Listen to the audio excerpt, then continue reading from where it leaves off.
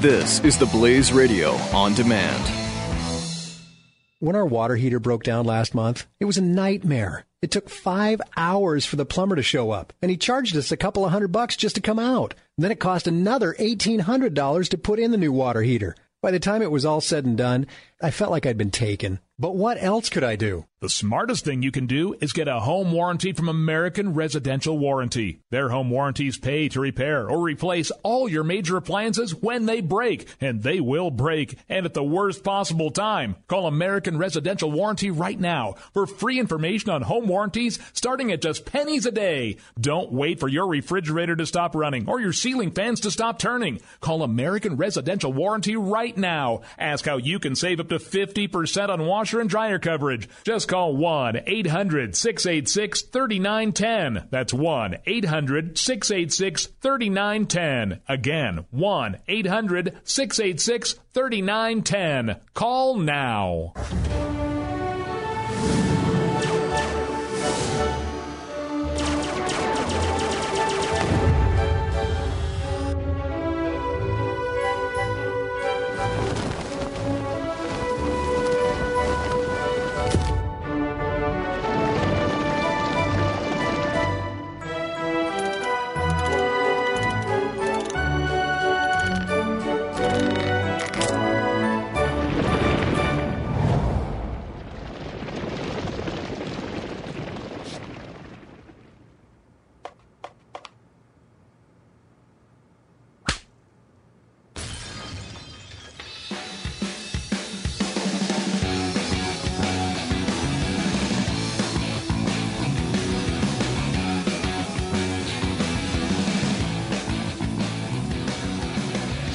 Welcome to Pat and Stu, 888-727-BECK.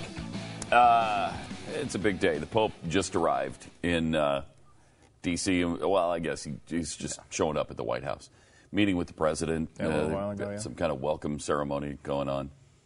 Yay!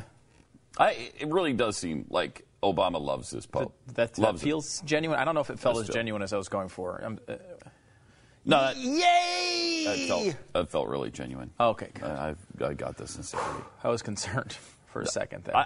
It's probably a mutual admiration thing since they both don't like capitalism, so they don't like the wealthy. They both enjoy the climate change situation. And so, they both like to force people of the Catholic faith to pay for contraception. They're both on that bandwagon together. I don't think they both are on that bandwagon. They're both very pro-choice, and they both want babies to be dead as possible. And that's another. I don't think that's the case either. Nor do I believe the Pope is okay with same-sex marriage. So there's a few areas of differences, but on the economic front, they're pretty simpatico. Which ones do you think they'll talk about? Do you think they'll talk about global warming and how rich people are evil? Or will they talk about how the President of the United States signature legislation as his time in office was to force people of the Catholic faith to pay for contraception against their religious I'm guessing values? that doesn't come up. It doesn't even come up. Doesn't come up. It's his signature legislation. Yeah, I don't think it'll come up. It'd be, I wonder why. Be interesting. Be interesting to see. It'd be an interesting conversation. Yeah, it would. Certainly bringing him in and saying, we don't like smokestacks isn't quite as interesting as that one. No. Yeah. Huh. Weird. I know. Weird how that happens. Also, Iran is promising to violate the nuclear deal. Multiple senior Iranian officials have vowed in recent weeks to violate the recently inked accord that aims to constrain Iran's contested nuclear enrichment program. Some of the leaders, including Rouhani, who's the president, and Foreign Minister Zarif, have said that the country has no intention of abiding by a UN security resolution that encompasses the deal and other restrictions. These officials said that Iran's views on the recent nuclear deal secured in Vienna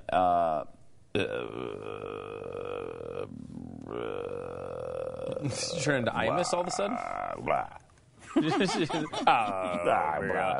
All right, Kiki Friedman over here coming up. Doris Kearns, good one. Doris Kearns, good one over here. on the Idols of the Morning program. I didn't want to read all this nonsense. You just turned it off. I just got bored with it in the middle of it. Yeah. I mean, does anyone believe, honestly? I don't even think the White House actually believes that Iran is going to honor this deal. No way. It's one of those situations where Jimmy Carter won a Nobel Peace Prize for peace in the Middle East. Did that work out? No, but he's still seen and praised for that agreement. Yeah. When you're a Democrat, you're actually able to take credit for an agreement that doesn't lead to anything. We kind of talked about this before. It's like you sign a big free agent in football. He never comes to play for your team, and you still say, yeah, but I signed him. Well, who cares if you signed him if he didn't come to your team and play well? It's like the Philadelphia Eagles taking credit for Byron Maxwell, who they signed for $63 million and is the 97th of 99 rated quarterbacks in the NFL right now. It's a little bit of a side issue. So, I mean, he's not the worst. Which is, by the way, just a flaw in the rankings. If Byron Maxwell is not 99th on that list, it is a completely flawed system that they should tear down and rebuild. Again, that's a little bit of a side issue. But when you're giving up a perfect passer rating as a perfect Pat, as a $63 million free agent, I think you're in 99th place. He's giving up a perfect passer rating. How can he be low? How can he be 97th? I got to tell you, this is like Iran deal. I will say I care a lot more about Byron Maxwell than I do about this stupid Iran deal right now. It's very difficult to get myself motivated because how many times have we seen this, Pat? It doesn't seem like the truth actually matters anymore. Nope. It doesn't feel like when you make points that say, hey, this is a problem with this deal, this, and this, and then people just pretty much ignore it, go on with their lives, watch the magical TV box. So, that's what I'm going to do now. All right. I mean, is that okay? Seems fine to me. Okay, Pat's okay with I'm it. on board with that. Meanwhile, the AP has updated their style book with guidance on what to call individuals who don't accept climate science. The Associated Just right Press. there, it shows it's biased. Yeah. That's not what I accept climate science. Right. I don't agree with how you want to deal with it. I don't agree with, the most catastrophic parts. Obviously people have different opinions. A lot of people are super catastrophic on it. But the people that we talk about all the time are scientists doing climate science.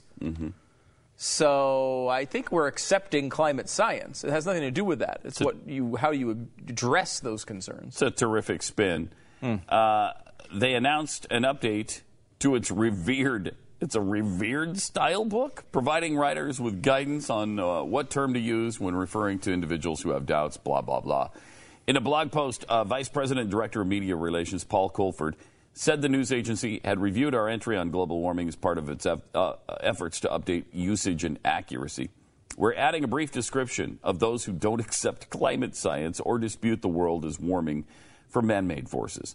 Our guidance is to use climate change doubters or those who reject mainstream climate science to avoid the use of skeptics or deniers. It's actually maybe a little bit better. Yeah, right? I mean, I think it seems like they're eliminating... softening a little bit there. They're eliminating the one side, I would say, is the positive way of looking at someone who doesn't agree with climate change science. And the other one, which is the derogatory term. So deniers to me is, you're basically trying to tie them to denying the Holocaust. I mean, I think that's pretty clear. Skeptics, however, I think is the better way to say it, where you're just saying, like, you know what, I see what you're saying there, but I'm a little skeptical of your assumptions. So they're getting rid of kind of like the good one and the bad one and kind of going in the middle, which I guess is what you're supposed to do when you're a media organization. I don't have a huge problem with this. He justified the change, contending some scientists have complained skeptics of man-made global warming aren't skeptics because proper skepticism promotes scientific inquiry. Oh, jeez, man. So they are doing it for other reasons. Yep. Critical investigation and the use of reasoning in examining controversy. Well, we reason this out and use the evidence in front of us and that we see every day and that we talk about all the time. They're not doing that. This is awesome. So this is what apparently we're not doing. Okay? This is what we're not doing. We are not... promoting scientific inquiry. I'm very happy to promote scientific inquiry. I would actually like more of it to occur in a skeptical fashion, maybe looking at things that are assumed and maybe should be questioned. Then we are also against critical investigation. No, not we're at all. Want critical investigation. In fact, the Yeah. entire thing I want. And we are against, quote, the use of reason in examining controversial and extraordinary claims. I really want reason to be the thing that they use. Yeah, that would be nice. Awesome. Not They emotion. They don't at all. I mean, come on. When you have people coming out and saying everyone in the world is going to basically drown to death or die because of climate change, who's using emotion? It's not us. When we're the ones saying, hey, you know what, let's back off of these claims where we're talking about Miami and New York and all these cities underwater at any moment, that is to elicit fear and emotion. That is not us. That's not what we're doing. We're the ones trying to knock that down a little bit. Yeah, we're saying, hey, the polar ice cap didn't melt. Yeah, you said it was going to. You said it was going to. And it didn't. Didn't melt. So who was doing scientific inquiry there? Who was actually critically looking at the data? Who? It wasn't them. Hey, you said it was going to continue to warm, and in fact, at a faster rate, and it hasn't. It hasn't. Those aren't. I don't need a critical investigation to tell you that. I mean, it's just the numbers. They ignore all reason. Which, by the way, they've used their critical investigation to fudge over and over again to make it look like it's warming faster than it actually is. And that's not, that's them adjusting their data. You could sit here and say, well, you know what, I like the way they adjust their data. Screw you, give us the data. Let us adjust it. Let other people adjust it. Put out the real data and then leave it. And then leave it the way it is. Stop adjusting it. I'm sorry, I don't give you unless you have some monolithic sort of respect, a blind respect for authority figures. How can you sit back and say, you know what, I got to say, yes, the temperature gauges are telling them A, B, and C, but I'm glad they adjusted to D, E, and F. I'm sorry. I understand that there are some reasons why you think you might need to adjust it, but that can be something that you can put in, afterwards. You need to be able to be the readings are the readings. Mm-hmm. Afterwards, you can say, well, this is why we think we need to adjust it. But the readings are the readings, and they've been manipulating those for a really long time, including going back decades and adjusting those. Not because you'd say, okay, well, wait a minute. What are they going to do? They're just going to come out and take these really recent readings and make them warmer? Well, no, that's a little bit more obvious. What they do is they go back and go to the old ones and make them colder. You know what? Back in 1970, it was colder than we realized until today. What the hell? Come on. I'm sorry. You had the damn readings. To go back and try to do that now is absurd, obviously, to any thinking person. But they keep doing it because it makes it look like the charts go up a lot faster. They're clearly manipulating this data. And it's not okay. It really is not okay. It's not. And they've been caught doing it over and over and over again. And then there was the emailing thing, what do we call that? The ClimateGate situation, where there was no repercussions of that. That should have ended the whole debate right there. We should have seen how fraudulent this whole movement is then. And they said they were adjusting the temperatures in there. Yeah. I mean, they were pretty clear about that. Well, James Hansen used September's readings for October a few years ago and called it the hottest October of all time. And then they said, well, wait, those numbers match up exactly with last month's numbers. Oh, yeah, I used September's. Never mind.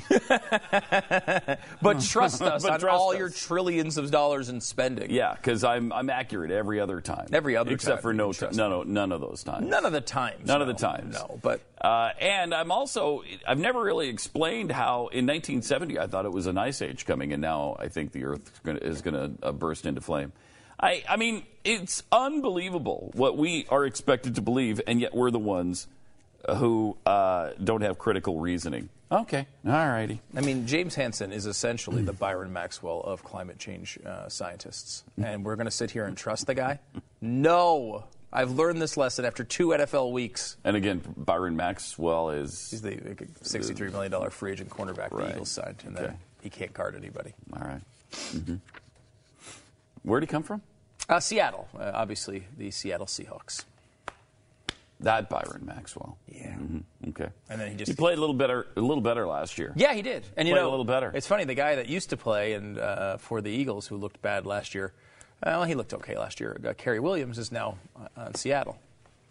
And he's doing a lot better than Byron Maxwell. Although Seattle's 0-2. They did not spend $63 million on him either. Just thought I'd point that out. How much? A lot less. Less. Like 4. That's less. That's considerably less. Just like the temperatures compared to what they said they were going to be. We should adjust them. We should adjust them then. You see that tie on there, Pat? Let's adjust them. Yeah, you got to adjust them up. Yeah. 888-727-BECK, 888-727-BECK. Well, as Stu has kind of pointed out, it's September, and of course, that means football. Yes, I used to get excited about that, Pat. Yeah, I know, and there was you a don't time. seem to be as excited with the Eagles When does it 0-2 start? this year. When is the Eagles started season a couple start? of weeks ago. Really? Yeah. Sadly, it did. But you can still eat food while you watch the Eagles. That does That's make it still better, I will pleasurable, say that. right? And of course, now we have these grates that are so heavy I can't even get them out of the box. Hang on a second. Okay, there we go. One of these bad boys right here. Man grate, cast iron grill grates. These are perfect for your barbecue. You just place them on there. There's nothing to assemble. You just place them on your grill. Turns your grill into a steakhouse quality appliance. I mean, immediately. They've got these grooves in them where the oil and the fat drips off, and then it just locks in all the juices of the meat. Oh, man. Cooks it evenly. So you don't have part of it that's medium rare and part of it that's well done. I hate that. That drives me out of my mind. This does the job so great. Have you noticed since we've been doing these Man Grate commercials, we've both been gaining weight? Fatter? Yes. That's because the food is so freaking good, and I keep eating too much of it. So that is the one issue I would say with Man Grates is I keep eating too much of the food because it tastes too good, and that's really more my problem. I'm going to go out and say it's more my problem than theirs. I would say that's true. It cooks the food better than any grill you've ever had. It's because you've never bought a $10,000 restaurant quality grill. Nobody does. That's why restaurants buy those, because they're making food at a higher rate. This way, you can have the same grill grades, the same cast iron quality, the same cooking ability, the even temperature throughout the entire grill. Yeah. You can get it for much, much less. Oh, and in fact, right now they're offering a 30% discount off that price when you use the promo code BLAZE at checkout. So it's just really awesome.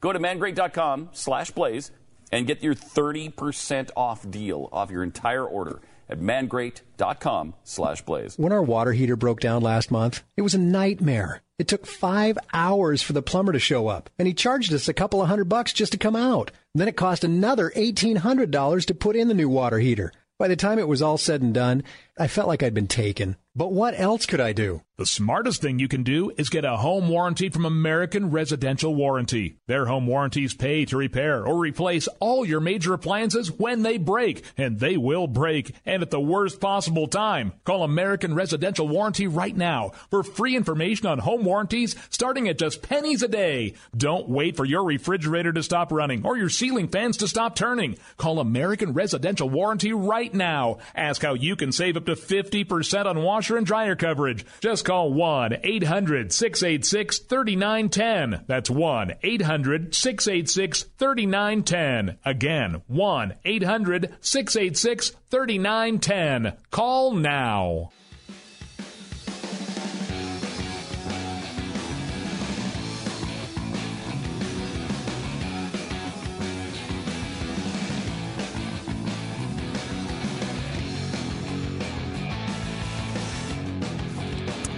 Triple 727 back. Pat and Stewart just.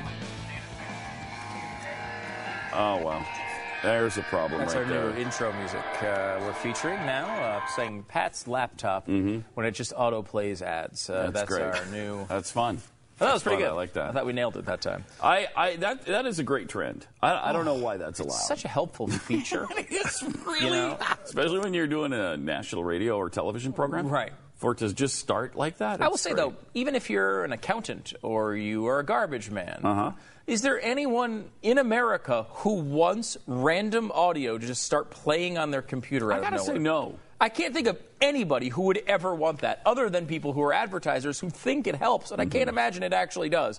If I see an ad where that plays, I immediately exit out and never buy the product. Yeah, me too. Just auto. Me too. That's not going to happen. Pisses me off. And by the way, every site does it, and I hate it on every site. So anyway, we were just talking off the air about this 20-week abortion ban.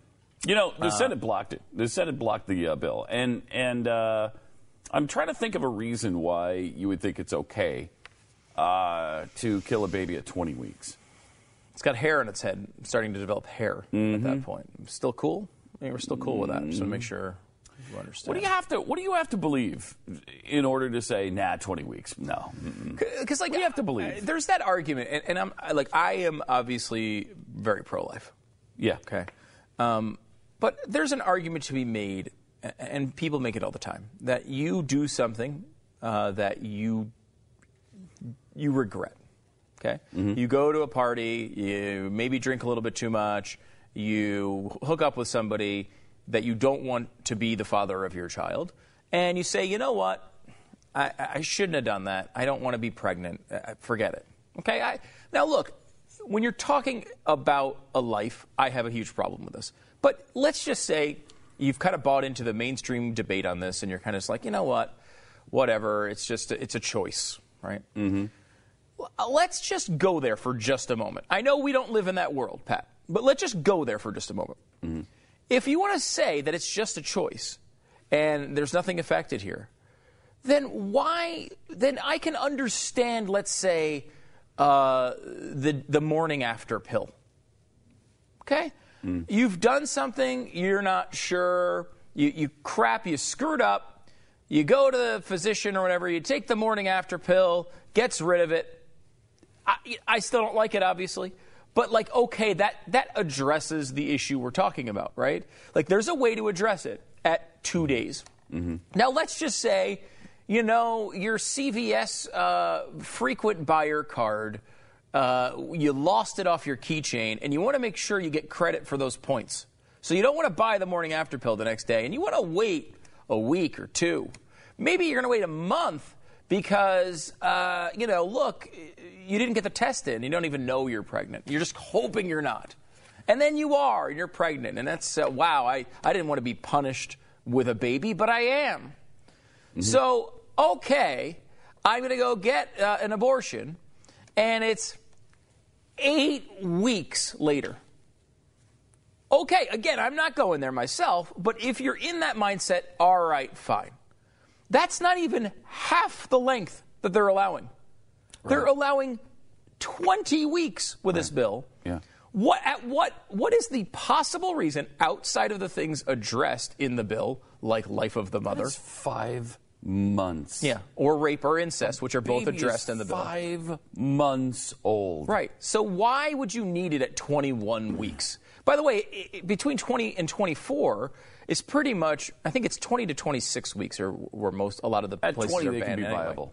Right, but I'm saying at 26 weeks, most places already ban it. Yeah. Right. So why? It's 23, isn't it? Is it 23? I think it varies from state to state. Okay. But it's usually between 20 and 26 weeks. And it's like, well, why? This is not, you have time. You have plenty of time to make this decision. You're going to find out you're pregnant. You're going to make this decision. Now, look, is there one case out of 100,000 that maybe, there's an exception to this rule that might not be covered? It's possible. But, I mean, in reality, this is going to do nothing but make people say, okay, look, if we have this debate in our society for some God only knows reason that we can't figure out whether it's going to be a radish or a baby, and sometimes it's a radish and sometimes it's a baby, so I guess you could abort the radishes. But you have to. Radishes are not good. They're not tasty at all. I'm radishes, not a fan. Rutabagas, any of that stuff. Not. And I don't want a radish growing in my body. I don't want that. No, and look, you should have a right to get rid of the radish. I think we all understand that. Yes. But the idea that you can't do that in 19 weeks is, and you can tell, let's be honest, this is not an honest debate at all. You can tell with an ultrasound whether the baby is a baby or a radish. You can tell that. Not by 20 weeks? Yeah, by 20 weeks. Because you look in there and you see an actual baby, a human being, or you see the radish growing, and you think, oh, it's a radish, take it out. And in that case, you're right. I can understand it. Go ahead. But who was it? It was Gossel, the abortionist. Gosnell. Yeah. Gosnell, who is in prison right now and will be for the rest of his By the way, why? nasty life. Why? Yeah, I don't know. I don't think. Should he be? I mean, he did a bunch of abortions at 25 weeks. Should he be in prison? Yeah. I mean, he did some other stuff too, and he was not a good doctor. But certainly, a lot of the stuff that they got him on were doing abortions past a deadline that I would say that Debbie Wasserman Schultz would think was wrong. Yep. I mean, she wants it, her, Nancy Pelosi, Hillary Clinton, they want it up to the last minute. And his particular belief, he says, is that it's not a baby, it's not a human being till it draws breath. Right. That was his latest thing from the documentary that's coming out. He was reading the Bible. So he was reading the Bible, and that's where he came up with it because very religious guy. Yeah. Oh my gosh. Are you kidding me? Don't even start. Yeah. Of course he is. Of course he is. But he wanted it, especially learning and sharing the Word of God. And, Right. It's not a baby until breath. My understanding is Kermit Gosnell is going to go to the Vatican to teach the Pope about life. And so is Kermit the Frog. They're both going. They're both going. Yeah, it's Kermit Squared, they're calling it. Really? The Kermit Squared. Kermit Tour. Square and Vatican Square? Yeah. I like that. Wow. Good, It's right? like the Thriller in Manila. You No get some doubt. marketing going into that one. And you brought up the words of our president. I don't want to be punished with a baby. Okay, I'm going to teach my daughters, and if you remember the context of what he said, and he was talking about abortion. I'm going to teach my girls, the right principles and morality. But if they make a mistake, I don't want them punished with a baby.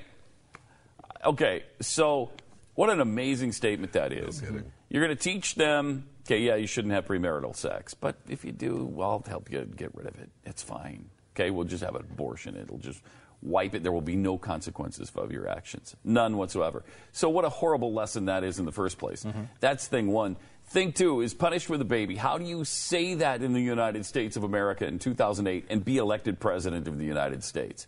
You've just said that a baby it is a punishment. And you made it akin to being punished with a sexually transmitted disease because that was his next statement. Yep. Or a sexually transmitted disease. And so you've made it akin to getting syphilis, gonorrhea, AIDS, whatever. Mm-hmm. I will say that those are not fun. No, I'm sure you have a lot of experience. Just saying, and you know very well that's the case. Yeah. I don't want to say, but if you get punished with those, it's not fun. No, it's not fun. Have you ever been punished with a baby? I personally have not. Okay. All right. Well, that's good then. You have multiple children. Like 100 of them. They just didn't grow. They didn't grow inside of you. No, so you're not actually pregnant because I was going to ask you. Really? Oh, Mr. Mancrate, we're getting fatter than ever. We are. It's so fat. Is that right?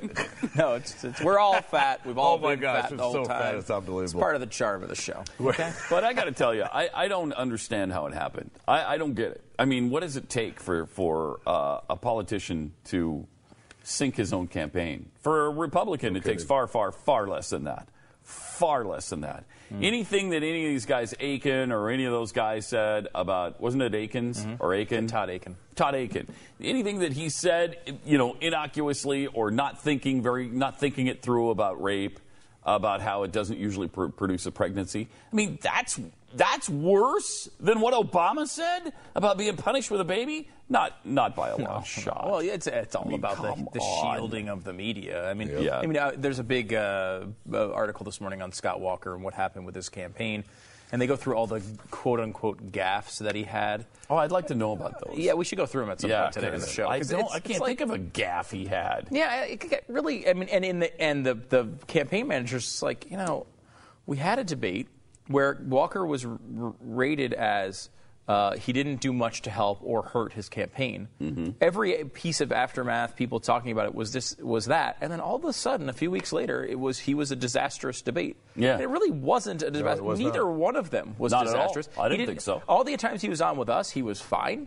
I mean, he was pretty good. He was, I would say, really good. Yeah, it's a bizarre. It'll be fascinating to see the details because a lot of the headlines are, spending way too much money on things that they shouldn't have spent money on, but the biggest thing is the gaffes. It's like, what gaffes? What's gaffes? Yeah, I will say that. I can't think of one. It seems like what they did is we'll get into this in a little bit. Yeah. Let me get one more thing on the abortion ban before we go. Posted this on Facebook, on my Facebook page, and I went through this one article by Yahoo Health. that was talking about the 20-week abortion ban. Now, you think someone whose site's focus is health would probably be for, having children be alive. It seems like that's but this is I just wrote a paragraph by paragraph summary, and you wonder why these things don't actually work. It's because the media is shielding all the time. Paragraph 1, Republicans didn't get the 60 votes they needed to stop abortion after 20 weeks. The bill had, quote, incredibly limited exceptions, end quote. So what incredibly, this is seemingly a news story. Maybe it was a column, but it was not presented as a column. Incredibly limited? Like, who's making the judgment that it's incredible that they only limited this bill? Obviously, the media is making that judgment because they don't want any limitations on it. So to them, it's incredibly limited. But what does that mean, incredibly limited? Paragraph 2. There would be exceptions for rape and incest, but not for abnormalities. So that's the incredible limitation. They didn't make an exception for abnormalities in the pregnancy. So if you have DNA evidence from the fetus that there's going to be something like Jeffy, you can't abort it? Oh my gosh. Well, you should be able to abort Jeffy. Wait a second. Oh my gosh. Wait. You should be able to abort your Jeffy. I mean, that's only fair. Mr. and Mrs. Johnson, we think you might be having something similar to, I don't know how to put this, a Jeffy. Oh my gosh. Abort it! It's a conversation heard many times. We'll get to the rest of this article here in a second, and we'll go into the Scott Walker thing as well, and we'll hope that Jeffy gets aborted.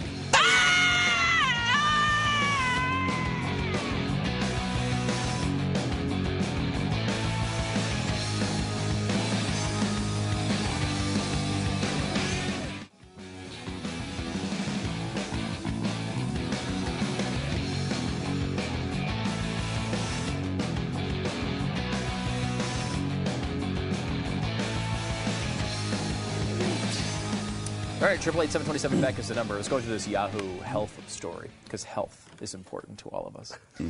And so you've got Republicans didn't need the 60 votes to stop abortion after 20 weeks. The bill only had incredibly limited exceptions. So that's paragraph 1. They lead you with that.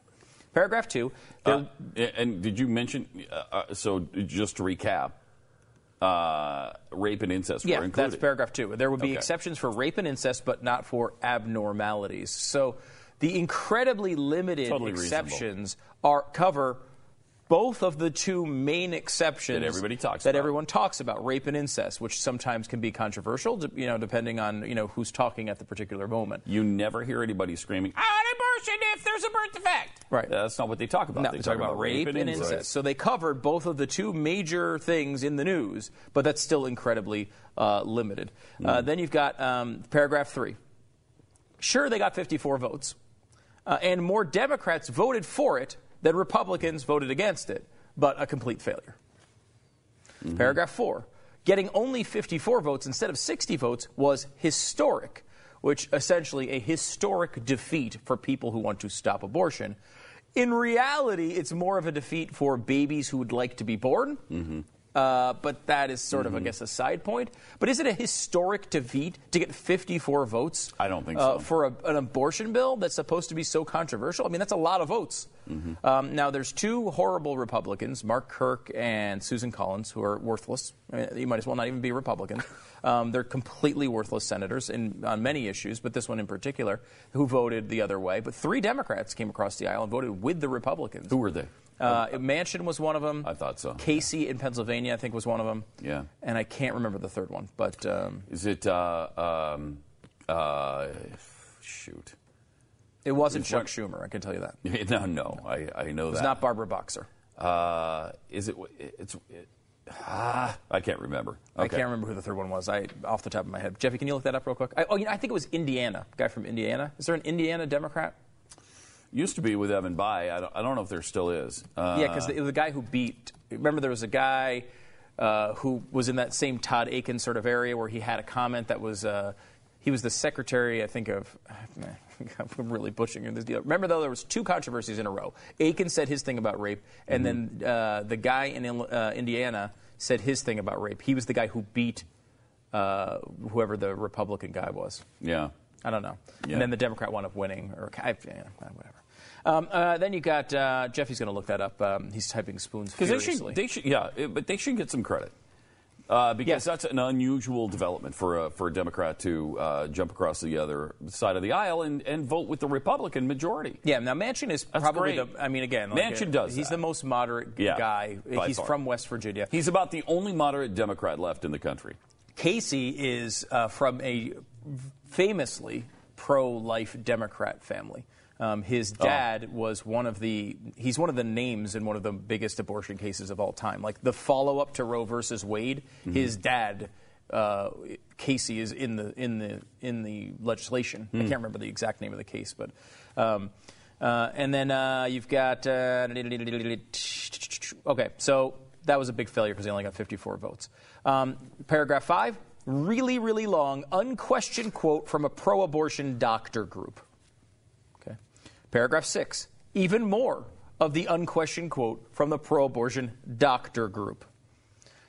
Paragraph 7, really long, unquestioned quote from a Democratic senator. I think it was Patty Murray. Paragraph 8, more of the unquestioned quote from Patty Murray. Paragraph 9, more of the unquestioned quote from a Democrat senator. Paragraph 10, the Republicans will probably shut down the government over this issue. Paragraph 11, the Republicans won't even fund abortion. They're a bunch of bastards. They didn't actually use the word bastards, but they might as well have. But I mean, there's no portion of that article that gave you the other side. No. They gave you the idea that maybe killing children isn't the most desirable policy. It didn't give you any perspective. No quotes from an opponent, nothing. Just a bunch of people who super duper love abortion, and here's all the reasons you should too. That's an article. So bad. So bad. Have you found out who the third I'll give you Democrat the four. was? The Democrats are Bob Casey of Pennsylvania, Joe Donnelly of Indiana, Joe Donnelly. Manchin of West Virginia. Yep. Okay. So good for them. Good for them. Yeah. Let's give some credit where credit is due. 3 Democrats who did the right thing. And 2 Republicans should be embarrassed by their actions. Yeah. Susan Kirk Collins and Kirk. Collins And Kirk is worthless. They're waste of skin, both of them. Both of them. He's one of those guys that came in with the power of the Tea Party because it was Illinois, and it was a good cycle because the Tea Party candidates were doing really well, and he somehow squeaked through and won. And, of course, he'll probably lose next time. But he's been trying to show how moderate he is in the Senate ever since. And it's like, well, he's voted the correct way on some things, but, these guys are, Collins is the same way. It's just worthless. It's, why bother? You basically don't have them. Yeah, terrible.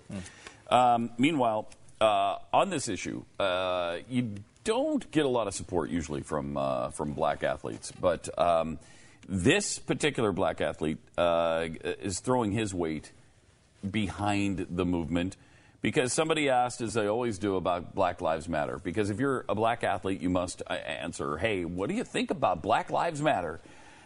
So he said, yes, Black Lives Matter.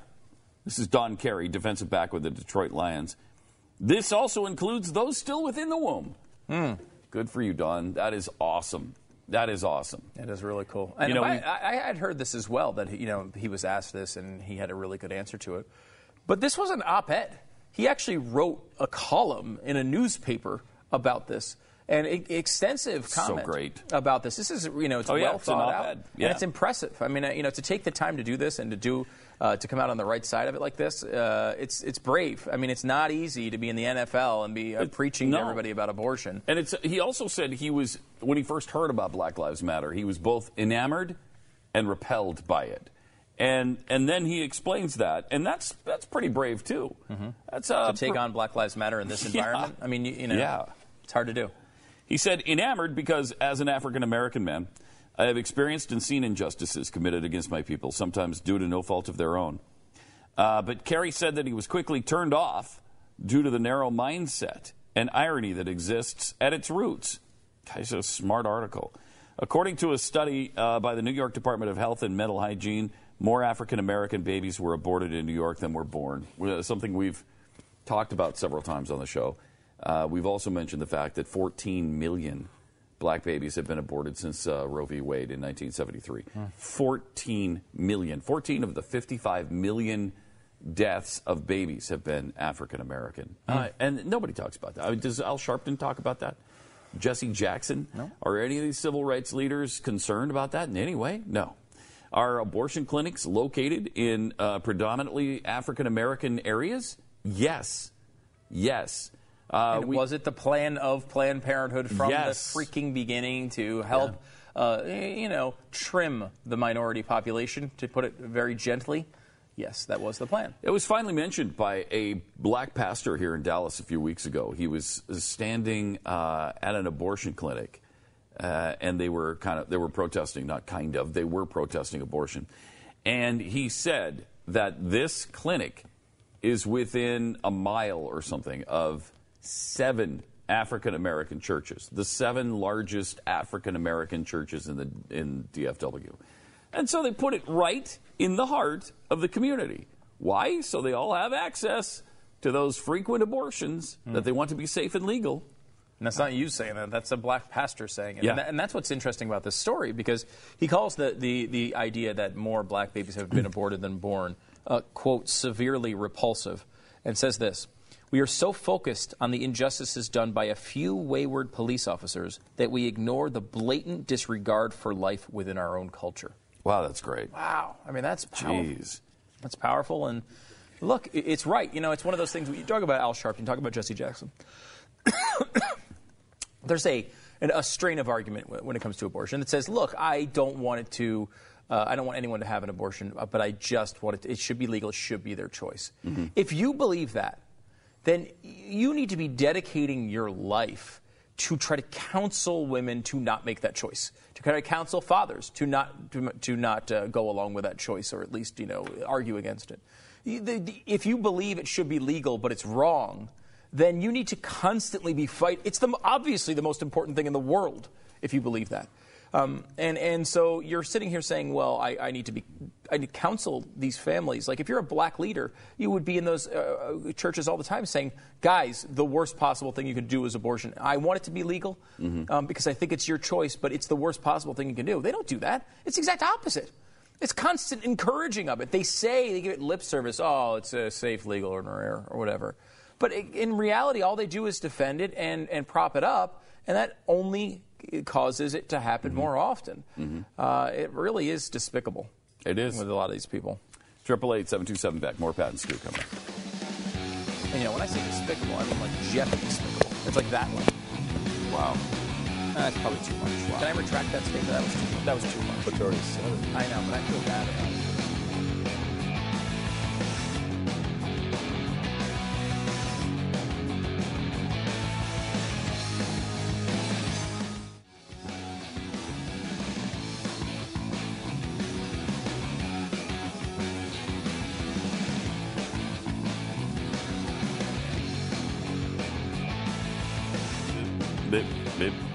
Beep. 888-727-BECK. It's Pat and Stu. Welcome. Apparently, Jeffy found something of value. Is that possible? I don't think so. Jeffy, did you find something of value? There's no way that could happen. No, I don't think so. Way. Yeah, no, I don't think so. No, okay. Yeah, I'm actually really excited about actually, this. I saw the clip for a new movie called The Big Short, which is coming out at Christmas or something, later on this year. Yep. And what is that? It's about the guys who saw the housing crisis fall coming. Yeah. The housing fall come. And based on a great book by Michael Lewis, who is one of my favorite authors. And the book it tells that story about a bunch of guys who... Is the book called The Great Short? The Big Short, yeah. Big Short. Because it was their big bet. They shorted the market when nobody else did. I wondered with the title if it was about, short selling. That's what it's about, short selling. They essentially, they short sold the housing market. They believed it was going to crash, and they were right, and they made a billions. ton? Oh, man. Some of these guys made billions. Oh, man. But it's how they did it and how they actually, some of them to the point that they actually had to go to banks and tell them to develop a product that would allow them to bet against the housing market, because everyone was so sure it was going to go up that they had to actually create something for them to bet against. It's pretty amazing, and they got some pretty big names. Listen to this lineup: Brad Pitt, Christian Bale, Karen Gillan, Ryan Gosling, Selena Gomez, Marissa Tomei, Steve Carell. Wow. Carell, yeah. Wow. That's pretty amazing. We got the trailer, I guess. It looked really good. The Yeah. clip looked really good. But yeah, let's watch it. Here's the trailer.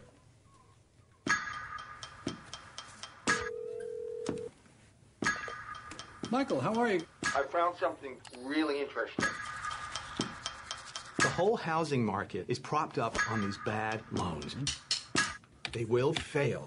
The housing market is rock solid. It's a time bomb. So Mike Burry, who gets his hair cut at Supercuts and doesn't wear shoes, knows more than Alan Greenspan. Dr. Mike Burry, yes, he does. You know what? I'm pissed off. American people are getting screwed by the big banks. And I am getting madder and madder. It's unbelievable.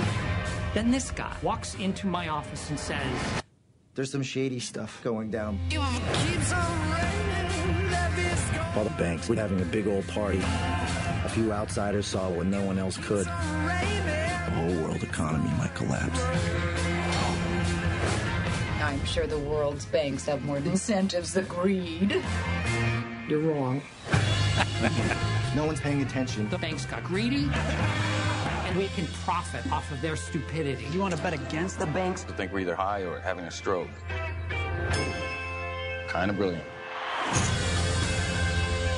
Fraud has never, ever worked. Eventually, things go south. When the hell did we forget all that?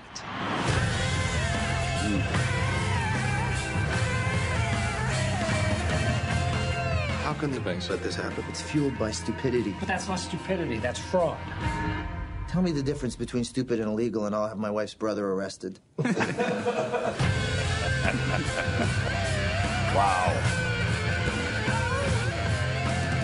You have any idea what you just did? You just bet against the American economy. If you're wrong, you can lose it all. The banks defrauded the American people. Now we can kick them in the teeth. Okay, here we go. You target strippers with bad loans. No cash rich. You're not going to be able to refinance. On all my loans? What do you mean, all your loans? I have 5 houses and a condo. Wow, that looks good. That looks really good, doesn't it? I got Brad Pitt. Obviously, he was in Moneyball too, so he's back with the same, author. And it's, it's such an incredible story that these guys kind of initially went and tried to warn people and say, this is happening. What's going on? Look what we found. People pretty much ignored him, and they just kind of said, you know what? And this, by the way, a lot of these groups, they weren't working together. They were separate people doing their own thing. And just came to these conclusions, I guess we go and we profit off of it because it's going to happen. Imagine the bravery of basically risking. These guys risked everything they had. Because nobody believed them. Nobody believed them. It's like when Glenn was saying it. Yeah. Crash is coming, you better get out of the market, all of that stuff. And people thought he was absolutely whacked out of his mind. Same thing was true with these guys. And but they made it pretty profitable. Yeah. Pretty profitable. Pretty amazing. And there's, he released a follow-up to this book called Boomerang, which is another book I've talked about on the air a bunch of times. And it's first of all, more of those guys. There's a guy in Dallas he left out of this book but did the same thing on his own. And the guy, you read the description of him, it just sounds like it's Glenn Beck. It's just like, he's got gold, he's got guns, he's got all the things that they would talk about Glenn Beck. Lives in Dallas and a billionaire. And the same thing, figured it out, bet the right way, and is now more of a billionaire. It'd be nice to hear the clip of Glenn on the air during the movie with them saying, nobody's listening. Yeah, no, it's true. That's true. When he's talking to that guy who said the Dow was going immediately to like 20,000 and went down to 6. That's great.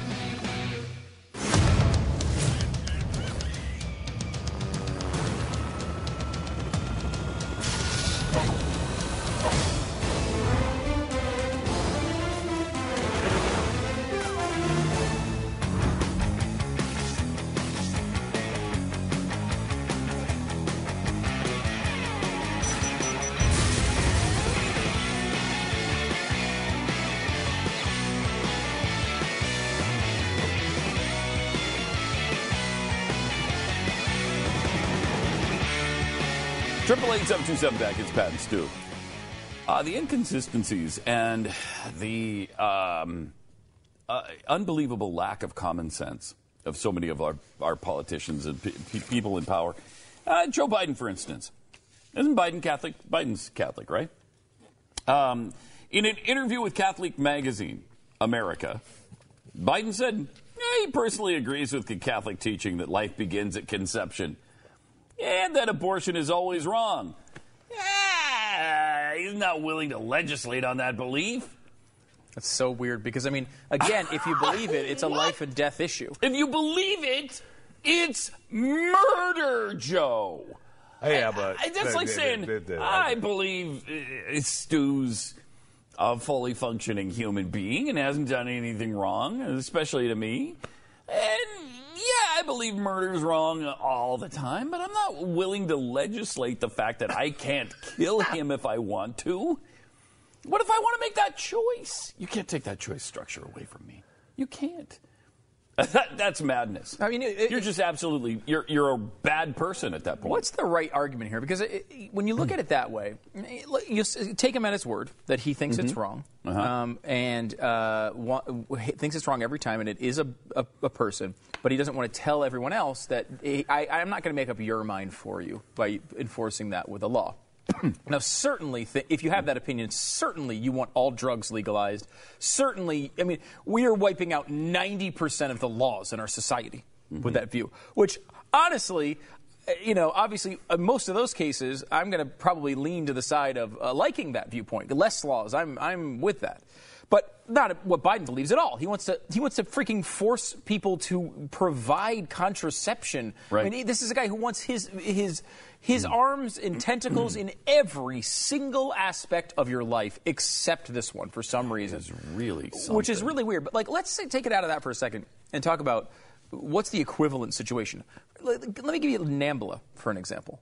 Now, I personally think the Man-Boy Love? National North American Man-Boy Love Association. And it really exists. It really exists. When I first started hearing about that on the show, before I was part of the show, I thought you guys made that up. Oh, really? Yeah, I really did. Wow. I thought you made it up. And I couldn't believe That's awesome. It was a real thing. I didn't know that. Yeah, it's a real thing. Yeah. NAMBLA, and it's a real organization. Obviously, the amount of people in it, not necessarily super duper high, but there are people who believe that, look, we should be, they believe, I'm not going to say this without saying they believe that they should be able to have sex with boys, and it's perfectly okay. That doesn't, to their way of telling it, that they're not abusing the boys, that they only do it when it's consensual.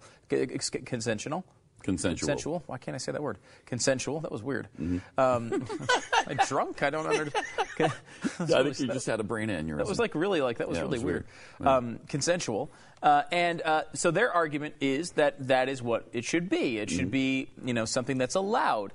And you might not agree with their choices. Right. But you're not going to don't legislate against their values. Isn't that the same sort of thing? Like, wouldn't Joe Biden say, you know what, I think pedophilia is wrong, of course, but I'm not going to step in and have that legislated. I'm just going to say, hey, I think it's wrong, and maybe occasionally discourage it if I have the opportunity. Yeah. And that is like, it's the same thing really there. I mean, the victim is slightly older, and it's, in the NAMBLA case, you're not killing the person. Yeah, they're right. It's not as bad. So I think you would say it's not as bad. It's worse when you believe it's life and you're taking the life. How do you possibly justify murder? Right. I again, don't understand from it. his perspective, he's saying it's life, and they're taking life. Let's listen. Maybe there's a subtle nuance to it, but here he is saying it. I'm prepared to accept a fide doctrine on a whole range of issues as a Catholic. Even though, as you know, Aquinas argued about, in Summa Theologica, about human life and being when it occurs, I'm prepared to accept as a matter of faith, my wife and I, my family, the issue of abortion. What I'm not prepared to do is impose a rigid view, precise view, rigid sounds pejorative, a precise view that is born out of my faith on other people who are equally God-fearing, equally as committed to life, equally as committed to the sanctity of life. And they're not. I'm prepared to accept that the moment of conception is human life and being. Wow. But I'm not prepared to say that to other God-fearing, non-God-fearing people that have a different view. I mean, you know what? You were right, Pat. There is subtle nuance there, and the subtle nuance is he actually doesn't believe what the Catholic Church is saying. Right, You can pretty much tell from that. He's saying, like, well, look, you know, sure, a lot of really smart people said other things, and they were really right, but I'm willing to accept, as a matter of faith, it's life. I mean, that's really where he is. He doesn't actually believe it. He's just pandering to Catholics at this point. Yeah. He claims he's Catholic, and he's speaking to Catholics, and he doesn't want to lose the Catholic vote if he runs. He doesn't believe it. I mean, you're willing to accept as a matter of faith, but I'm not willing to foist that faith on. Look, we all accept as a matter of faith that murder is wrong, but I'm not willing to tell people who don't share that faith that it's wrong. I'm not going to legislate like that. That's just, it's asinine. It's asinine, and it's evil.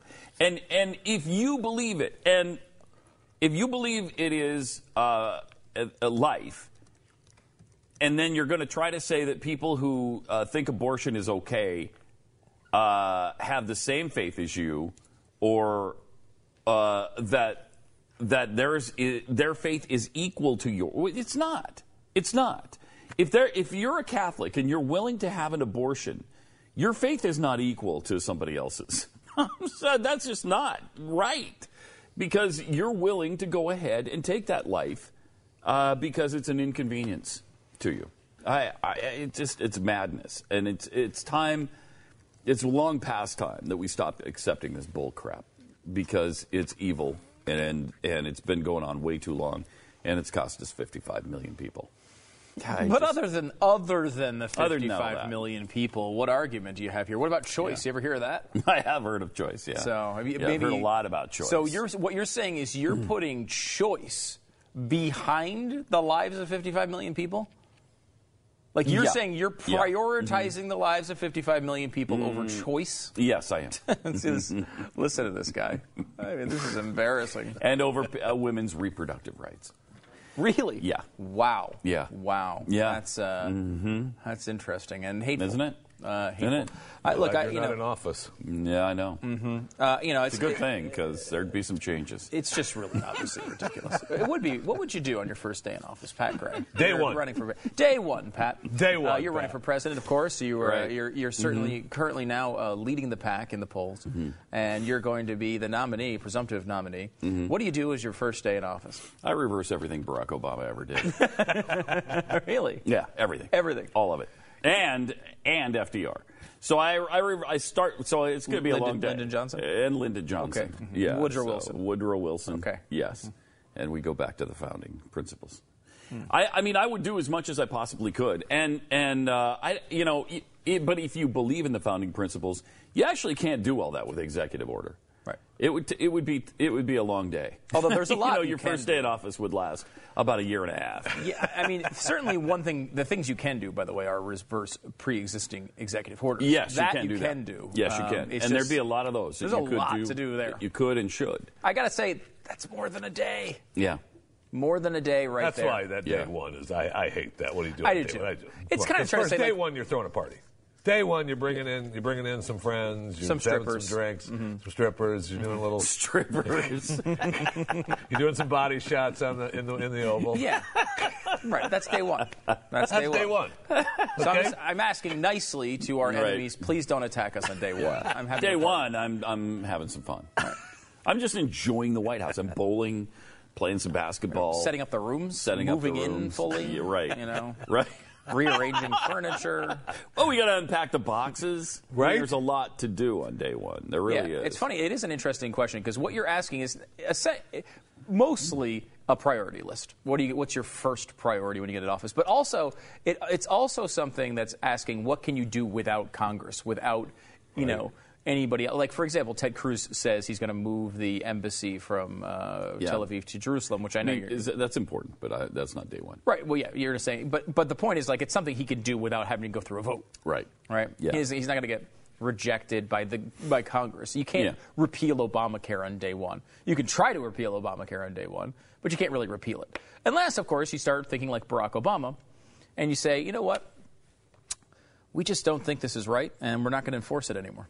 If states don't want to put Obamacare in, then we're just not going to enforce it. Because that's what Obama does with DOMA. Yeah, it's equally wrong, though. It is. You have to decide, and you have to meet with lawyers, and you have to figure out all the things that are constitutional that you can actually do and accomplish on day one. Right. And is one of them defunding Planned Parenthood? Because that would be at the top of my list. Yep. I would find a way to defund Planned Parenthood immediately. Mm-hmm. I would find a way to stop federal funding of abortion immediately. And then I would work with my bully pulpit to try to overturn abortion at every turn. And I would say also retroactively name Super Bowl champions for every Super Bowl the Philadelphia Eagles. No, that would not be my mission. Well, you don't have my vote, sir. I will only vote for a candidate that promises that. You're going to have a hard time finding a candidate then, that's my platform. That's in my platform. What about week one? Would you do the Philadelphia Eagle thing? Yeah, I can take a week. No. Just get it done by the next Super Bowl because usually you get it, January 20th? The Super Bowl is February 8th or 7th this year. You can't act then. So you got a couple weeks. I'll give you a couple weeks. Oh, really? By executive order, I place the Philadelphia Eagles in the Super Bowl. Then do I have your vote? You know what? Wow. Yes. I am desperate. I am desperate. It's been a long time. If they've got a shot, I'll go for it. That would be funny to see somebody try to do that.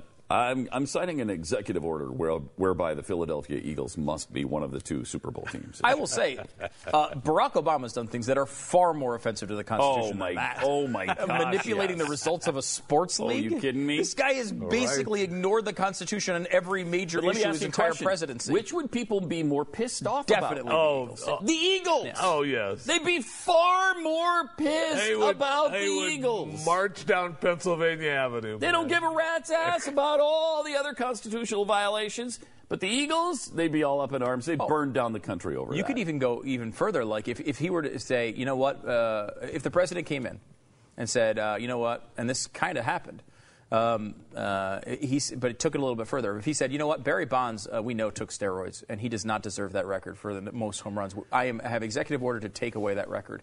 Now, that means nothing to the country. Nothing.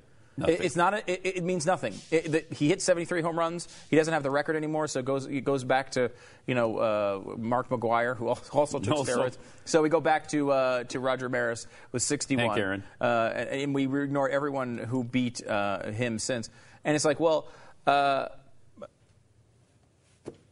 so. I would have nothing. It would be bedlam, though. It would be bedlam. It would be bedlam. Don't mess with baseball records. My God. And then it would be half people mocking how he was going after this insignificant thing, like they did with President Bush when he tried to talk about steroids in baseball. Yeah. And the other half was saying it's the most gigantic overreach in history and blah blah blah blah. They'd be trying to impeach him, but it would not mean a thing compared to the stuff that Barack Obama has required you to purchase insurance as a requirement to be a good citizen in good standing in this country. Yep. That's far more offensive. He's rewritten everybody, including the Congressional Budget Office before he did that, said it had never been done in American history outside of selective service. That's it. Jeez, and they did it anyway. Crazy. No one seemed to care that much outside of talk radio. Yeah. A couple constitutionalists. But don't mess with our sports. Don't mess with our sports. Because then that'll piss us off. Yep. All right. 888-727-BECK. I feel good about the country right now. Don't you? U.S. Postal Service has not earned a profit in almost a decade. That's a stunning surprise. What kind of wow?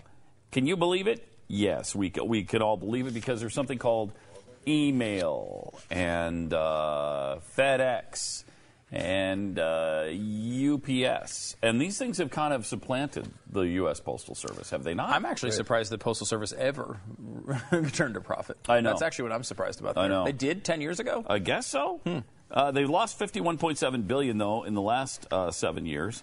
There's no turnaround in sight. And in addition, the report finds USPS failed to make legally required payments to the U.S. Treasury and will default on its statutory obligations. Shocking. Wow. And that includes their retirement fund. I have jokingly said that I would be Postmaster General for a number of years because the way they run it now, I mean, they believe more money will, we can just give us more money and we'll make money. Yeah. Just give us more money and we'll make money. No. That's not the way it works. It's a service that's almost obsolete. Well, it really is. I mean, when was the last time you went to the post office? I occasionally go there. Do you? Sure. Do you? I have a post office box, and I have a couple things like that. So I do occasionally go there. It's rare. It's usually to mail. I used to go all the time. To mail a big package to someone for their birthday or something like that. But a lot of that stuff now just comes directly from Amazon. So, I mean, you're obviously using the postal service a lot because you're getting mail or whatever. But yeah, we still get mail, still get bills, all of that stuff. But could a private agency do that better? Oh, first of all, I mean, it's obvious. Now, remember, the Postal Service is basically in the Constitution, oddly. Yeah, it is. It doesn't exactly say Postal Service, but, I mean, it describes what's going on here. So I think, unless you're going to do a constitutional amendment, I don't think it goes away. But I think what it can do is really refine what it's trying to accomplish, which is, okay, the point of this was so you'd be able to have an exchange that commerce would be able to go on, that you'd be able to reach people in areas that maybe are underserved or whatever. You can make it something like that where once a week mail gets delivered. Once a week it goes to this town in the middle of nowhere that has 9 people in it. Where maybe, of course FedEx actually will go to those places, but maybe you could argue for that stuff. But it's in reality, all that other stuff could be done by FedEx and UPS and all these other organizations. I mean, yes, not to but mention they could also do some deals with those companies that have made deals with Amazon and the U.S. Postal Service. They did make a deal with Amazon. Yeah, U.S. Postal Service shows up at my house on Sunday Amazon all the time with postal trucks, and they deliver for Amazon. Yeah. So there you go. And even that's not helping them get back into the black. That's amazing. That's amazing. It is. Look, it's not something that is necessary right now. But unless you're going to amend the Constitution, you got to do something with it. More Pat and Stu coming up in a sec. The one thing they do talk about is Sunday delivery, getting rid of or Saturday, but getting rid of Saturday delivery. I think you can make an argument. Honestly, you do only Tuesday delivery. Yeah, you could. Everything else comes through UPS or whatever.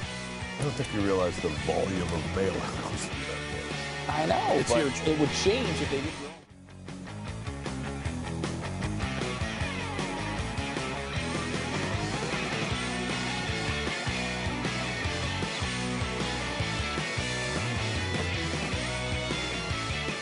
All right, 888-727 back. Before we move off of this post office thing, you really want an easy solution to solve the post office situation. Stop subsidizing the freaking mail. What do you mean? I don't understand. Here's the thing. What do you mean? This is crazy. I don't get it. What does a stamp cost these days? 48, 42, 47 don't know. cents. I'm going to have to look it up. Because you just somewhere between 40 and 50 cents. Why do so many places give you free shipping?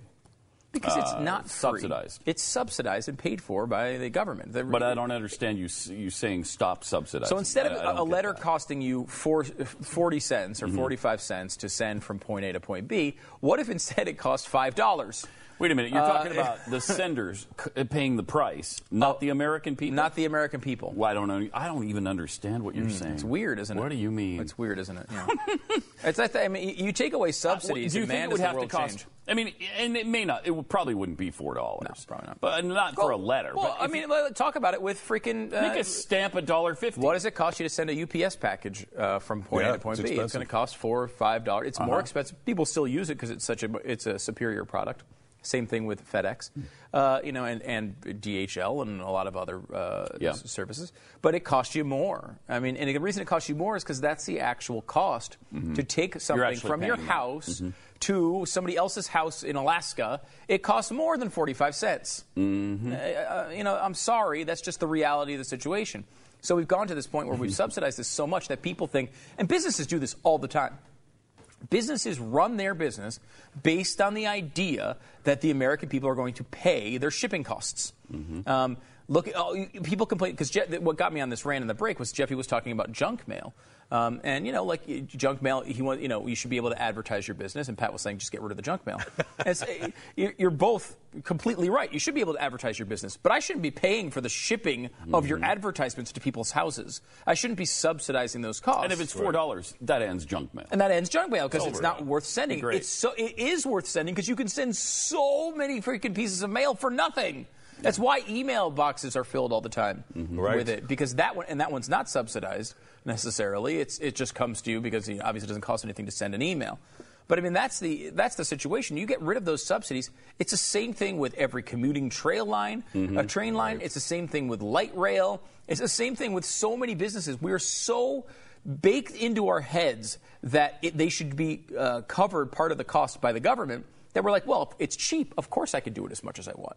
It's not cheap. You're just paying for it through your taxes. Yeah. It's really infuriating. Yeah, and really, if you're talking about things like your bill from the electric company or a letter from your mom, the stamp that goes on that envelope is, what, 48 cents? Yeah, is that what it is? 49 cents. Yeah.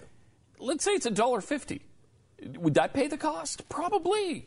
And then it would save the post office, and then you'd have less crap. And people would lose. You'd have less garbage. Minds. Yeah. I mean, it wouldn't be $4, but it would be maybe $1, $1.50. I mean, I don't know. I mean, I can't remember sending a letter through UPS. Obviously, you can't do it. But I mean, that's probably what the cost is. It probably is. It probably is about the cost. Yeah. FedEx or UPS. How much would it cost? It doesn't cost $1. I don't think. I think it costs more than that. It costs a lot more than that. Yeah, I mean, I feel like when you send packages, it's $7, $8. So I mean, it's probably less than that. Yeah. I will say that I don't. They provide a service that gets it there overnight. Then think of that. Yeah. I mean, it's insanity. They're getting a package from one house to another across the country in overnight. One day. Yeah, it's an amazing situation. I mean, FedEx revolutionized the world. FedEx. I'd like to see a movie sometime on FedEx, because that's a company that revolutionized the world. There was think of that. There was before, what was it, 1988? When did FedEx begin? Before FedEx, there was no way that if you needed to get a package from Dallas to New York by 10 o'clock tomorrow morning, I'm sorry, you're screwed. You can't. You can't. No, but I need to. But go ahead and send it through the post office, and we'll see you next week. And then along comes FedEx, and they can get it there by 10 o'clock tomorrow morning. What? I mean, that's amazing. It's an amazing business, and then many people copied it, and they all seem to thrive. Everybody from UPS to DHL, and I don't know, there's about 1 million of those places that some of them I've never even heard of. So it's a pretty interesting service, and it really changed how we think about things. Oh my gosh, we order stuff online now, and we expect it there later in the afternoon. And in some cases, you can do that. That's what I'm saying. Amazon Prime, I can order stuff and have it at my front door this afternoon. That's amazing. That's absolutely amazing. And when the drone thing really gets going, oh my gosh, with Amazon, you'll have it maybe in an hour. Yeah, it's phenomenal. We can't have that. That whole capitalism thing has got to come down. Yeah, that's too good. It's too good. Thanks. By the way, the Pope is reminding us of that this week. I'm looking at FedEx. This is FedEx Ground to send I put something at a letter 0.1 pounds. And so I just put that in there as a package weight because they had to put that in there. One package sent end of day, so 3 business days. FedEx Ground $8.86. $8.86. Wow. Now, can you cut that cost some? Maybe obviously there's some profit built in there as well. Yeah, but it's probably not a lot. So if you were doing more volume, you could drop that cost down probably a little. Yeah, maybe. Maybe because if you get rid of the post office, obviously a lot more people are going to be using FedEx. Right. But I mean, $8, maybe it's $5, maybe it's $4. You know, maybe it's even $2, but it's a hell of a lot more than 49 cents, which, by the way, even when the stamp goes from 47 to 49 cents, people complain. Oh, they've been. Remember how much they used to freak out when it was like 24 cents and it went to like 30 cents? People lost their minds over that. I think my aunt is still using stamps that she paid 25 cents for. The Forever stamps. The Forever stamps, yeah, so whatever the hell the price was. I'm sure she has like 18,000 books of those. And the Forever stamp is the ultimate example of the stupidity of the post office. Wait. You're going to sell me something that you know the price is going up, and you're going to let people use it forever and get the same service when the thing costs 2 or 3 times as much? Yeah. Really? Yeah, pretty crazy. Yeah, but luckily, and I guess the only reason why, it's not a bigger deal now when they raise the rates is because so few people actually use stamps. And the thing is, a lot of times they're included. I send my bills out on autopay all the time from my bank. Well, it doesn't magically get there. Some of them are done digitally, but a lot of them aren't. They send checks out, and how do they do that? They use the Postal Service with an extremely discounted, subsidized rate that it sends it all out there. And it's, Rush Limbaugh used to make this point all the time, which was, we in our society, for whatever reason, get all worked up over the little things and not over the big things. So someone could come in and come up with a new $1 trillion program, and everyone would be like, look, it's government, it's what it does. It's expensive, but whatever. But when they raise those ATM fees from $2 to $2.50, everybody loses their mind. When gas prices are $2.75 instead of $2, everybody loses their mind. Those are minor things in comparison to what we talk about on a daily basis, but unless it hits you in that really, hey, there's a big sign outside of the building that says what the price is and it's higher, that's when people lose their mind. Yes. Yeah, no question. By the way, this blows me away. FedEx started in 1971. 1971. That is unreal. Of course, I think overnight delivery didn't start right away. But it looks like I think that was in 1981, they introduced the overnight letter. 1981. Wow. Is that amazing? 1981. I would have thought late 80s. Yeah. But that's pretty impressive. They hit revenues of $1 billion within 10 years of startup without merger or acquisition. It's an impressive company. They did okay. So good for them. 888-727-BECK. More Pat and Stu coming up. Even after they lost people at sea, there was a documentary about a guy that worked for FedEx when the plane crashed. Yeah, right. Packages and they just left him there. They didn't care he was gone. I was talking to a volleyball Pat at the end. Yeah. I don't know. He would absolutely start crazy mad. They didn't care.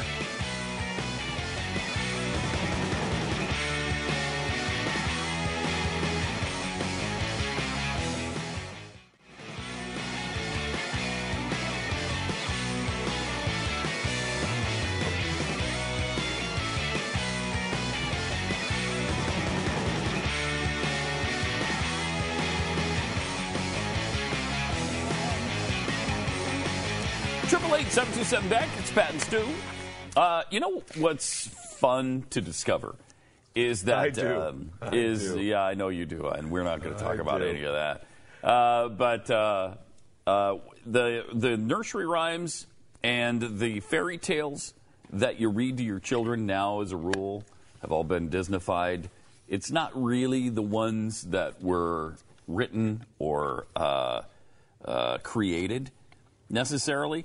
And Mental Floss has put up a list of the dark origins of classic nursery rhymes, like Baa Baa Black Sheep. Though most scholars agree that Baa Baa Black Sheep is about the great custom, a tax on wool that was introduced in 1275. Its use of the color black and the word master led some to wonder whether there was a racial message at its center. Political correctness was called into question yet again in the latter part of the 20th century, with some schools banning it from being repeated in classrooms and others simply switching out the word black for something deemed less offensive. Wait, but that's not the dark origins. That's just us making up dark origins. Yes. Right? In this case, yes. That's not actually what it was. They're not saying it was racial. They're just saying that we just later on assigned racism to it. Yes. How about Jack and Jill? Most common theories around the story's origin is that France's Louis XVI, and I'm getting my Roman numerals confused, and his wife Marie Antoinette were both found guilty of treason and subsequently beheaded. The only problem with those events is they occurred 30 years after Jack and Jill was first written. The more likely possibility is that it was the account of King Charles I's attempt to reform the tax on liquid measures. By the way, seeing how many things that are important in history based around taxes, people don't like them. I don't know if anyone noticed that. Ask about the Tea Party. That was obviously the original one, not the one that's kind of currently going on, although that one has some basis in taxes. Though you wouldn't think so with the people that are supporting Donald Trump. Because that one, he wants to raise them. So why would you... Yeah, I don't know. Interesting. Did we noodle that one out? No. Okay, good. No. Three Blind Mice in 1805. Three Blind Mice, supposedly yet another ode to Bloody Mary's reign, with the trio in question believed to be a group of Protestant bishops. Hugh Latimer, Nicholas Radley, and the Archbishop of Canterbury, Thomas Cranmer, who unsuccessfully conspired to overthrow the Queen and were burned at the stake for their heresy. Critics suggest that the blindness in the title refers to their religious beliefs. Wow. That's interesting. I know. So there's really the first one with a dark origin, right? Kind of. This one gets really dark, though. We're about to get really dark. Okay. You ready for darkness? Yes. Unlike Baba Black Sheep, where we kind of assigned racism later on, eeny, meeny, miny, mo. Yeah. Eeny, meeny, miny, mo. The word tiger, which is how I've always heard it my entire life, relatively new development, apparently. No, that's not how I heard it in the beginning. Apparently the N-word was... Yes, it was. Yeah. Really? Yes. Holy crap. That's how I heard it when I was a kid. Wow. Yeah, eeny, meeny, miny, mo, catcha. Not tiger. Wow. Yeah, That's, yes, I'm going to go with mental floss. Yes, dark origin. That was a dark origin. Yes. In 2004, 2 passengers sued Southwest Airlines for intentional infliction of emotional distress and negligent infliction of emotional distress following an incident where a flight attendant used the rhyme in a humorous fashion during takeoff when she told passengers, eeny, meeny, miny, mo, please sit down, it's time to go. Oh, come on, that's so stupid, though. That's ridiculous. Come on, and the court actually got that one right-sided with the airline. That's good. Now, I thought we were going to hear about Ring Around the Rosie. And there's the photo of it, right? Isn't that a Ring Around the Rosie thing? And, Pocket full of posy, ashes, we all fall down. That supposedly has some dark origins with the plague. The plague, and then I don't think that's actually true. That's what I've heard, too. Now, it's not actually true. Because the speculation was Ring Around the Rosie, pocket full of posies. They had posies because they used them at the funeral of people. Ashes, that was the burning of the bodies because they had to do the mass burnings so that the plague wouldn't spread. And they all fall down because everybody was falling down dead. I mean, it makes sense, but I actually don't think it's true. It makes a lot of sense. Yeah. And then I've heard that that's not necessarily true. Jeffy, you know a lot about diseases. What do you think? I do. I mean, just because you have them doesn't mean you know a lot about them. That's a great point. That's probably true. I guess that's probably true. Let's see. I have the little story here about Ring Around the Rosie. All right. Ring Around the Rosie. Is it having to do with the Black Plague? Snopes says false. What do they know? They're usually pretty good on this stuff. Folklorists have been collecting and setting down in print bits of oral tradition such as nursery rhymes for hundreds of years. Earliest print appearance of Ring Around the Rosie did not occur until the publication of Mother Goose and nursery rhymes in 1881. For the plague explanation of Ring Around the Rosie to be true, we have to believe that children were reciting this nursery rhyme continuously for over 5 centuries, yet not one person in that 500-year span found it popular enough to merit writing it down. Kind of interesting. And there's many variant forms that omit some of the plague references, clearly have nothing to do with death or disease, and they go through a bunch of them. So they're saying no. I don't know if it's worth reading the entire article about Ring Around the Rosie, but... I would say no. But we would like to show you some pieces of Ted Cruz's appearance on Stephen Colbert the other night, because I thought he handled himself pretty well. Yeah, we don't have the Trump stuff, do we, from last night by any chance? Because Trump was on it as well. I'd like to see the... Again, I like the side-by-sides of Cruz with Trump.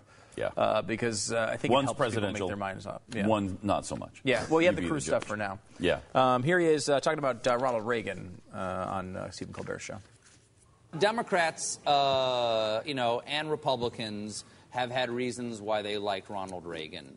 But does today's modern Republican Party reflect some of the things that Reagan did? Reagan raised taxes.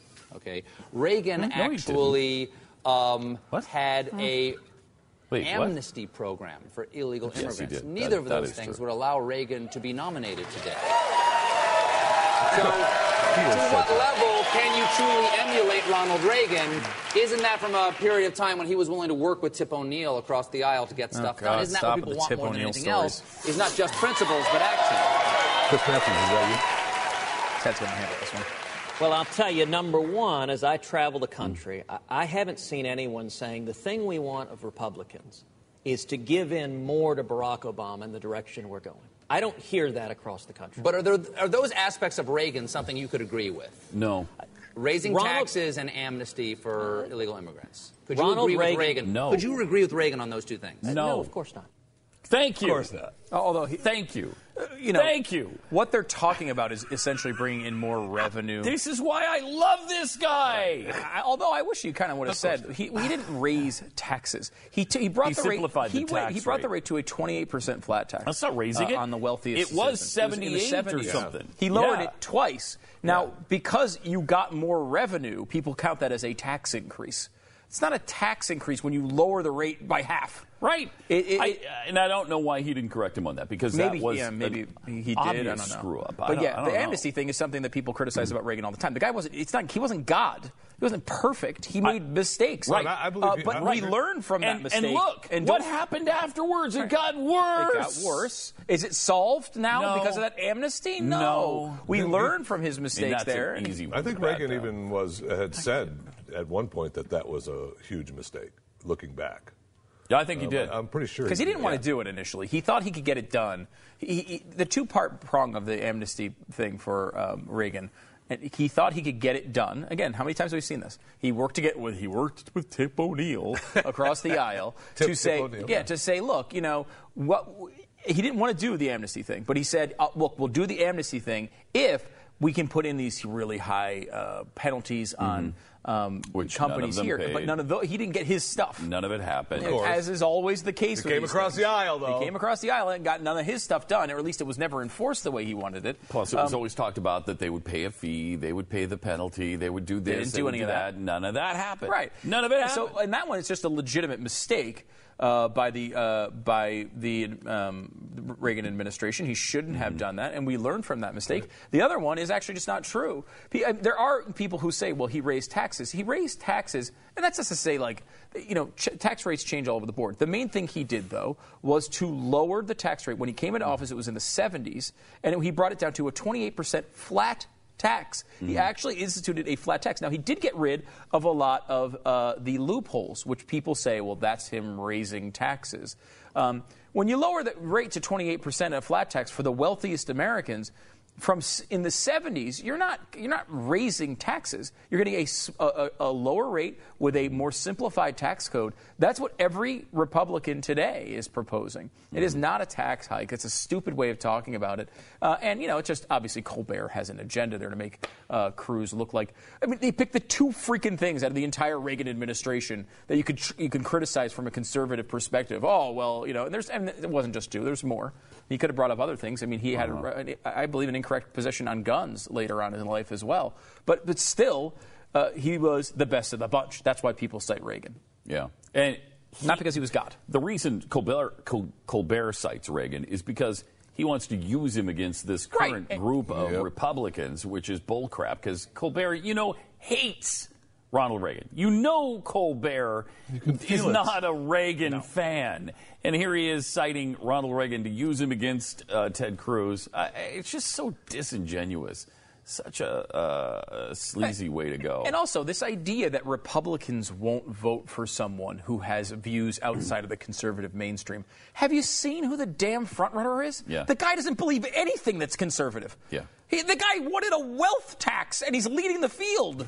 It's amazing. The guy wants he's a liberal in almost every respect, and he's leading the field. Republicans are obviously open to taking other viewpoints. They're doing it right now. How open are Democrats to taking other viewpoints? Right. How many liberal frontrunners are asked to adopt conservative positions? Last time I checked, that number is 0. More Pat and Stu coming up in a sec.